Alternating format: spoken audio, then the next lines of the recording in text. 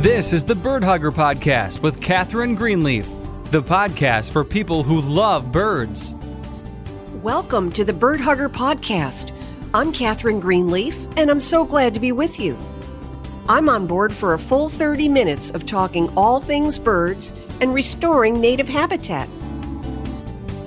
What happens when a burnt-out college professor living in New England decides to become a wildlife rescuer and rehabilitator? Find out on Bird Hugger, the podcast for people who love birds. Join host Catherine Greenleaf, who has been rehabilitating injured wildlife for 20 years, and hear how you can turn your backyard into a native oasis for birds.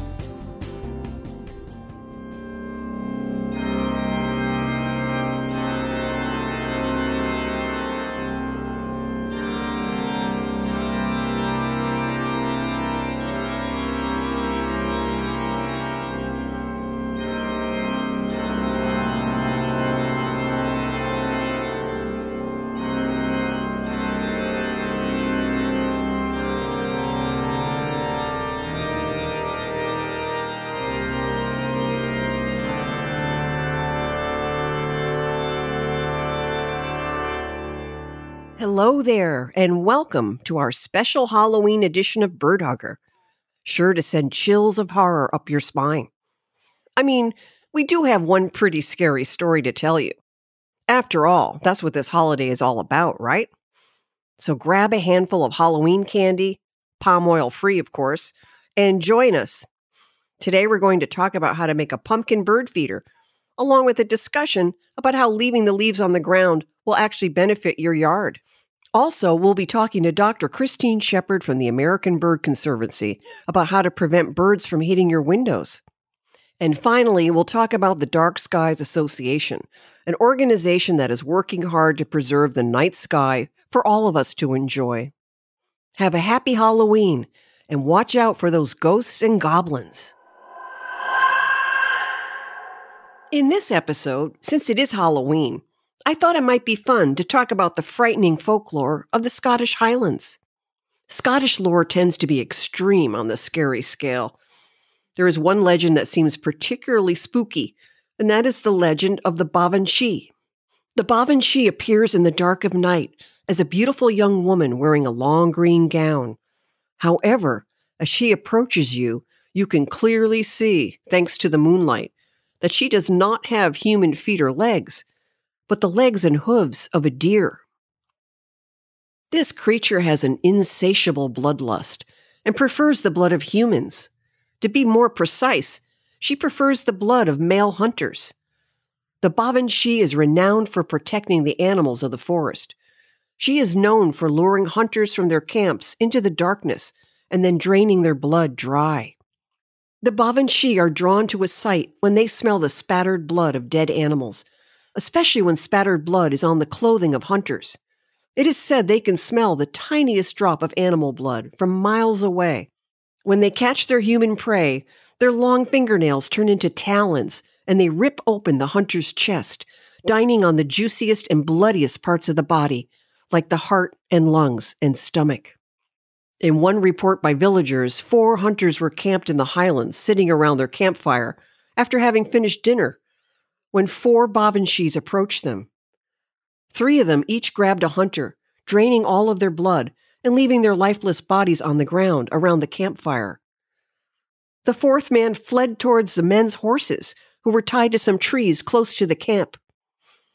The 4th Bavanshi chased him and tried to approach him, but was repelled by the iron in the horse's shoes, iron being one of the only ways to protect yourself from supernatural beings in the highlands. The Bavanshi detests the sunlight, and before dawn hurry to find darkness and shelter inside old tombs and caves.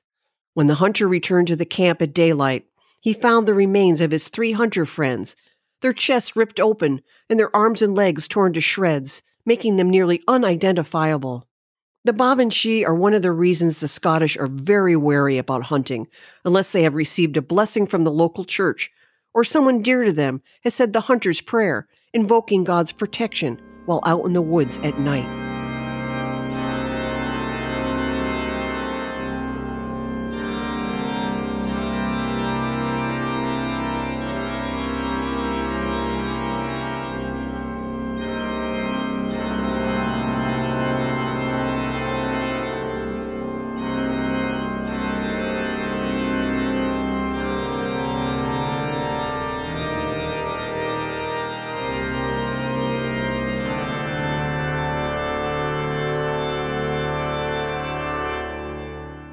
So, as we said, it's Halloween, and you can celebrate this spooky holiday with the birds by making them a pumpkin bird feeder.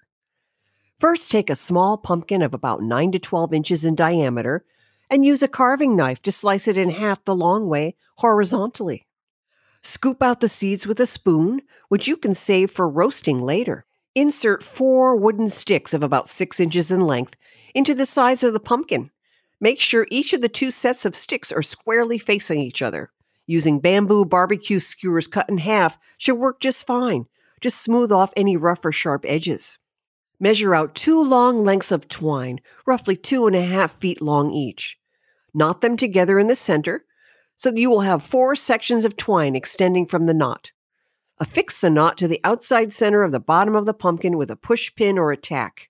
Knot the 4 loose ends of the twine together, fill the feeder with seeds, and hang from a tree branch, and you have a pumpkin bird feeder. Spooky good fun, right? Okay, so why don't we talk a moment about why it's so important to not rake up your leaves. In fact, I'm saying hang up your rake and save your yard. What comes around goes around, right? For hundreds of years, property owners in the U.S. left the leaves in their yards where they fell, with the understanding Mother Nature knew what she was doing, namely replenishing the soil with the rich nutrients that leaves release as they decompose. The first commercial garden rake wasn't invented until 1874, and as far back as 1894, the Farmer's Almanac was urging homeowners to leave their leaves on the ground. Enter the television era and the $60 billion a year horticultural industry, and we ended up brainwashed into thinking we needed to spend untold hours raking up or blowing leaves, bagging them, and transporting them to the local transfer station so they could overwhelm our nation's landfills. Thanks to inescapable corporate advertising, we thought we were required to strip our properties of the beneficial nutrients our trees, shrubs, and perennial plants needed so badly, so that we could spend a fortune buying bags of commercially prepared soil amendments, many of which are poisonous to wildlife, and snuff out the very microorganisms needed to grow healthy yards and gardens. Let's face it, we all drank the Kool-Aid. The National Wildlife Federation explains it this way. Leaves are soil. Trees shed their leaves as a way to create and fortify the soil along their root zone, their own special brand of fertilizer. As leaves decompose and break down, they become the main component in building healthy and robust dirt. Plant biologists claim leaves contain twice as many beneficial minerals as manure. They say leaf humus helps new plants become more strongly established, lightens heavy clay soils, increases the moisture retention of dry sandy soils, and protects the mycelium network that transports nutrients from plant to plant. And guess what? It's free. But wait, there's another bonus. Hundreds of species of butterflies and moths cocoon inside leaves for the winter as egg, pupa, chrysalis, or adult, and if left undisturbed, emerge in the spring. Luna moths and swallowtail butterflies create cocoons and chrysalises that resemble leaves so they can blend in with the landscape. Woolly bear caterpillars hide under piles of leaves to stay warm during the winter months, as do great spangled fritillaries, according to the North American Butterfly Association. You can greatly enhance the enjoyment of your yard by not bagging up these beauties and sending them to their demise at the transfer station. The other contentious issue surrounding leaf removal involves the growing unrest Americans are experiencing as more and more neighborhoods are inundated with loud and obnoxious leaf blowers. These machines not only create a wind force of up to 180 miles per hour, destroying vital topsoil, drying up tree roots, and redistributing toxic pesticides people spray on their lawns, they also spew 100% of their emissions and hydrocarbons into the environment, creating localized smog and adding to greenhouse emissions. The noise pollution created by these machines is causing a noticeable spike in hearing loss, tinnitus, asthma, and headaches, particularly in children, according to the organization Moms Clean Air Force. A gas-operated leaf blower can top 100 decibels, while OSHA requires hearing protection at 85 decibels, says the nonprofit organization Quiet Communities. It has been estimated that within the next several years, there'll be 50 million Americans going deaf due to loud noise, a great deal of which is contributed by garden machinery like leaf blowers and lawn mowers. Here are a few other things to consider. Commercially bagged mulch kills beneficial microorganisms and often consists of shredded wood pulp from the forestry industry, or is painted different colors using toxic chemicals that leak into the soil, poisoning groundwater and killing insects and birds. Instead, apply leaves and compost to reduce unwanted plant growth. In addition, leaving leaves in the garden over the winter not only protects your plants from penetrating icy winds, but also provides nutrients to the soil, making for more robust plants the following season. If you absolutely cannot stand the idea of leaving the leaves across your yard, rake them whole into a designated wildlife area at the back of the yard. Running them over with a lawnmower to shred them is a big no-no if you want beautiful butterflies in your yard come the springtime. The more leaves you leave in your yard, the more birds you will be supporting. Insects like to hide under leaves, and birds routinely patrol the underside of leaves looking for tasty insects to feed themselves and their little ones. These protein-laden insects are vital to a bird's survival. In addition, numerous species of birds use dried leaves to build their nests. And lastly, I just wanted to add that wet leaves can be just as slippery as ice. So I usually just clear the leaves off my walkways and even my driveway and leave the rest of the leaves in the yard for the wildlife.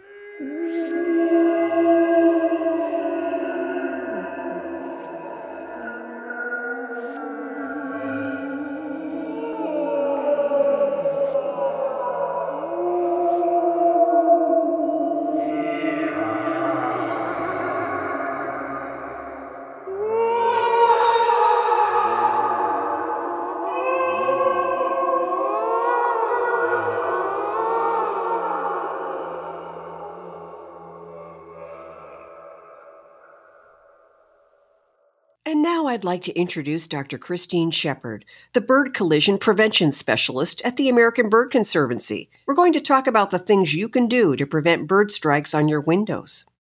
Okay, and Christine, I want to welcome you to the show. Thank you. Yeah, it's great to have you here. So can you tell our listeners, why are windows such a problem for birds? Windows are a problem for birds. They're actually, or glass anyway, also a problem for people. We learn about glass as a transparent solid when we're so young that we don't remember. So we think that we've always known about glass, but we learn by bumping into it because we really can't see it. And people are injured slamming into glass sliding doors and glass walls every year.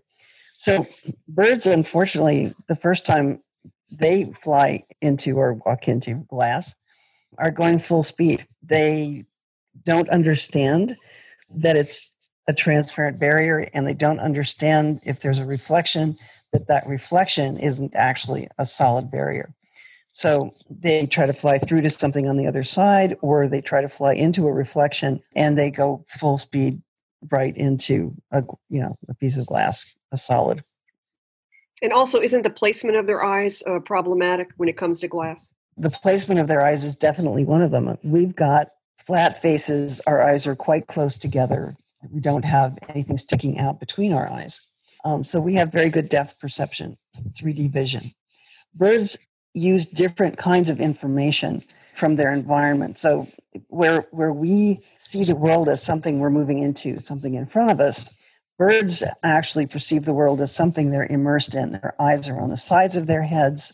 They see quite different things with each eye, which is something that people really, I don't think, are capable of imagining. So their attention is, people are always saying, watch where you're going. Birds are watching in all directions. They're looking, to make sure there's no danger. And they're looking just as much behind them as they are to the side and to the front. In fact, their most accurate vision is to the side because they use different mechanisms to tell themselves how fast they're moving.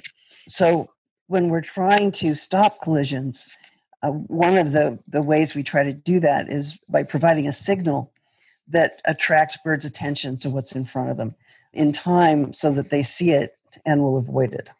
So basically, they have really lousy depth perception. They don't really have much depth perception, maybe as far as the end of their beak so that they can get a good look at, do I want to eat this? Do I want to put it in my nest or feed it to my chick? But that's not how they gauge their process through the world. But this, when you've seen a million pictures of a robin sort of looking out one eye at a worm. Once they've spotted that worm, then they'll whip their head around and go nab it. Now, can we talk about the numbers for a moment? How many birds are injured or killed by flying into glass every year? The Smithsonian did what's called a meta-analysis, which was published in 2014. And it shows that as many as 1 billion birds are killed every year. Wow, that's just mind-blowing. It's not supportable. It is unsupportable. So did you say that's just in the United States or North America? North America. Do you have a tally for worldwide injuries in glass? No, there are really not many monitoring programs outside the U.S. They're starting to do some monitoring in Latin America, and there's been a little bit of work done in some of the countries in Asia. But in terms of what we see in the U.S., where cities like Chicago have been looking in the same areas for over 20 years, they don't have that kind of records. And you really need multiple years to get a picture of what's going on in a particular place, because bird migration is very weather dependent. There are a lot of different factors. And some years you might see a lot of birds. The next year, the birds are blown over because of a weather front. So you need to monitor for a number of years to get a real picture of what the mortality rate is in a particular area. So would you say migration, fall and spring migration are the two of the most dangerous times for birds? Fall migration is where we see the most collisions because that's when the most birds are on the move. In spring, the birds that have successfully migrated south and survived are making their way back up. So it's particularly tragic that birds that are close to their breeding grounds are hitting buildings. But there's mortality in late spring and summer. Birds are fledging young, and youngsters don't know where they're going and don't always have the ability to control their flight. Well, there are collisions in winter, especially around bird feeders. The windows that, if you're going to make any windows on your house bird friendly and you have a bird feeder, those are the windows. Those are demonstrably the most dangerous pieces of glass on your house. Could we talk about that for a moment? What are some things people can do in their homes to make a window bird safe? There's a whole range of things. Really, there's something for everybody, depending on, if you're trying to do something really fast because you suddenly realize you have a problem. I mean, you could go out and put Post-it notes all over the window as a placeholder. You can use tempera paint, which you can get for pennies a quart. Just put it on with a sponge, or if you want to be sophisticated, there are ways to use stencils. You can take a bar of soap and simply run it across the window, and that will dull the reflection. So those are some of the really cheap ways to go. You can install what's called an Acopian bird saver. It's paracord that you dangle every 3 inches from the top of the window. Someone I know had a great suggestion. You thread a rod through a length of deer fence and you throw the rod into the gutter above your window. You can get external motorized solar shades. So when you're not in the room, you can use a remote and just put the shade down on the outside of the window. It also keeps your house cooler in the summer. People can use decals. A lot of people, you hear people say, well, I put up a decal, it didn't work. This is where, again, you get to this difference between birds and humans. Humans understand the concept of glass. Birds don't. They can understand a piece of local glass sometimes, but they don't generalize. So if you put a decal on a glass door or a window and a human sees it, they know immediately that means glass is there. What a bird sees is an obstacle to fly around. They don't understand that it's on a piece of a transparent solid. So if you want to use decals or tape, the important thing is the spacing. And the important spacing to stop collisions is really 2 inches, between any two shapes. And, at that density, a lot of decals are really too big. You don't want to put that many of them up on your window, but they don't have to be that big. A 1/2 inch dot is really enough for a bird to see it as an obstacle. And then if you have the next dot 2 inches away, the bird thinks, I can't fly between them. So when we put stuff up, we're thinking about the pattern. But what the birds are reacting to is the spaces. They see the pattern as a set of obstacles. And to them, the question is, can I easily fly through the spaces between those obstacles? So now, what is your opinion about how close bird feeders can be to the window? I know there's some controversy. Some people say, a foot from glass, 3 feet from glass. I think you should make the glass bird friendly. Then you can put it wherever you want. Part of the enjoyment of having a bird feeder is to be indoors looking out the window with the kids or the grandkids, watching the birds come up to the feeder. So if that window is prepared properly to make it bird safe, your feeling is it would be okay to have that feeder very close to the window. Yes. Okay, so let's switch gears for a moment and talk about commercial buildings. Do you often receive requests from corporations asking for help on how to make their larger corporate buildings bird safe? Not as often as I'd like, no. What usually happens is people living and working in the building want to do something. And it's very difficult. Once a building is up, the building owners often don't want to be bothered. And in some cases, they're sympathetic. And we have worked, especially at colleges and universities, we've been able to do some major retrofits of dangerous buildings. One of the reasons that we focus so much on enacting legislation to require new buildings to use bird-friendly materials is that most of these bird killers out there are legal.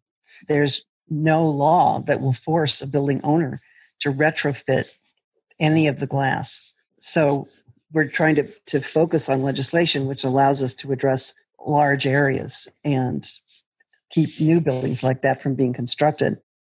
Well, that concludes our interview. I just want to thank Dr. Shepard for joining us today and for giving us all of that great information.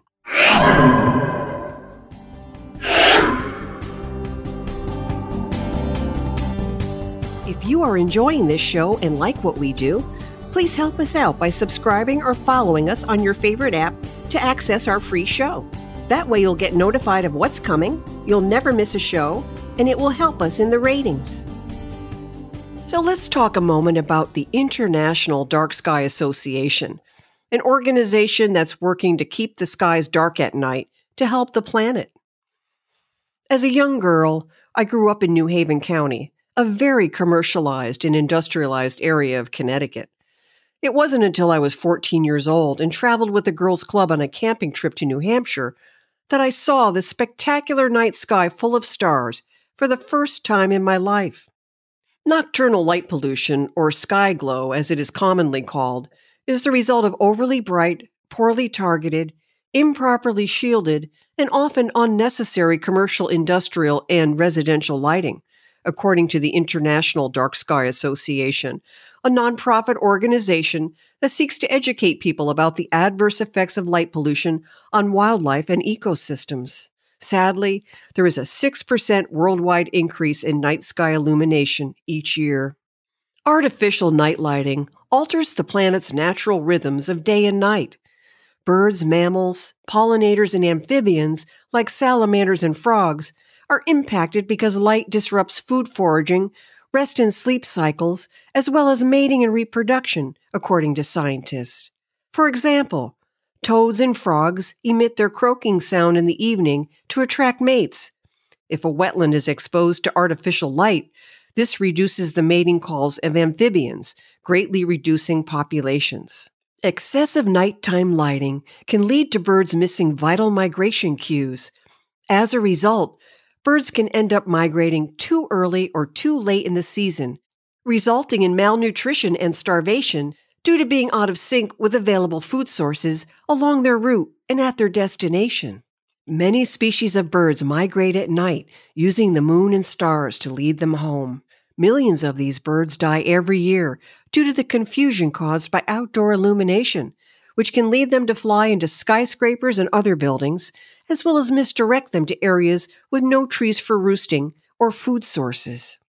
Street lights in the parking lots of shoreline condominium developments and restaurants can cause sea turtle hatchlings to become disoriented, leading them in the wrong direction, away from the ocean. The hatchlings mistake the artificial glare for the light of the horizon line, where the ocean is located.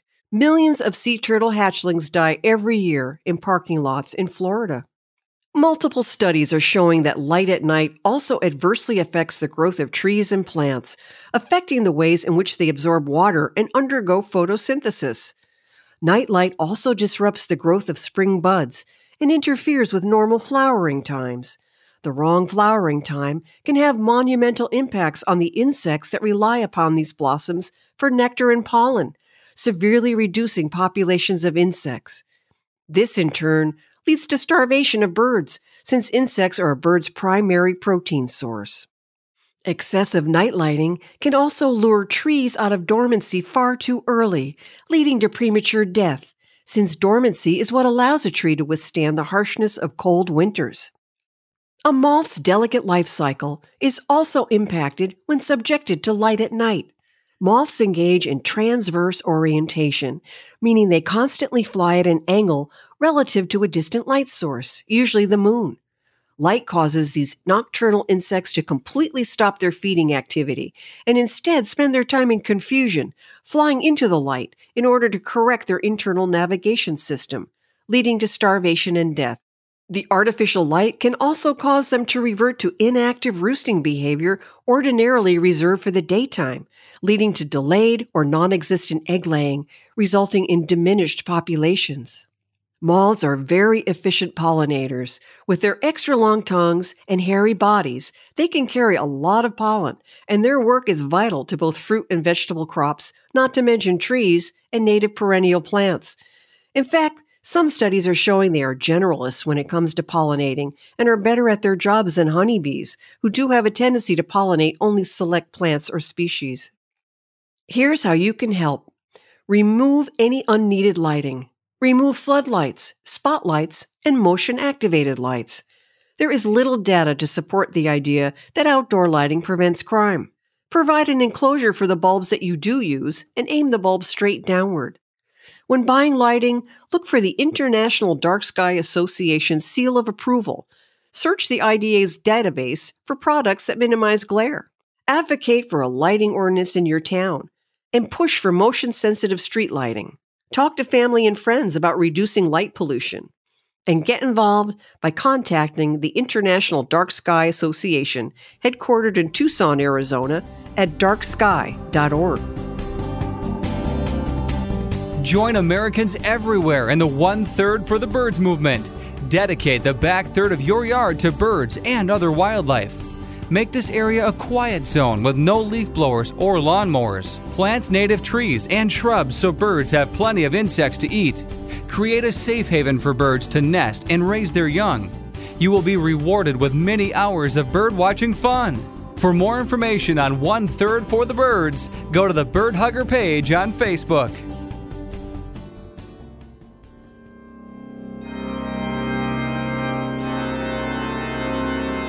And that's it for today's episode, everybody.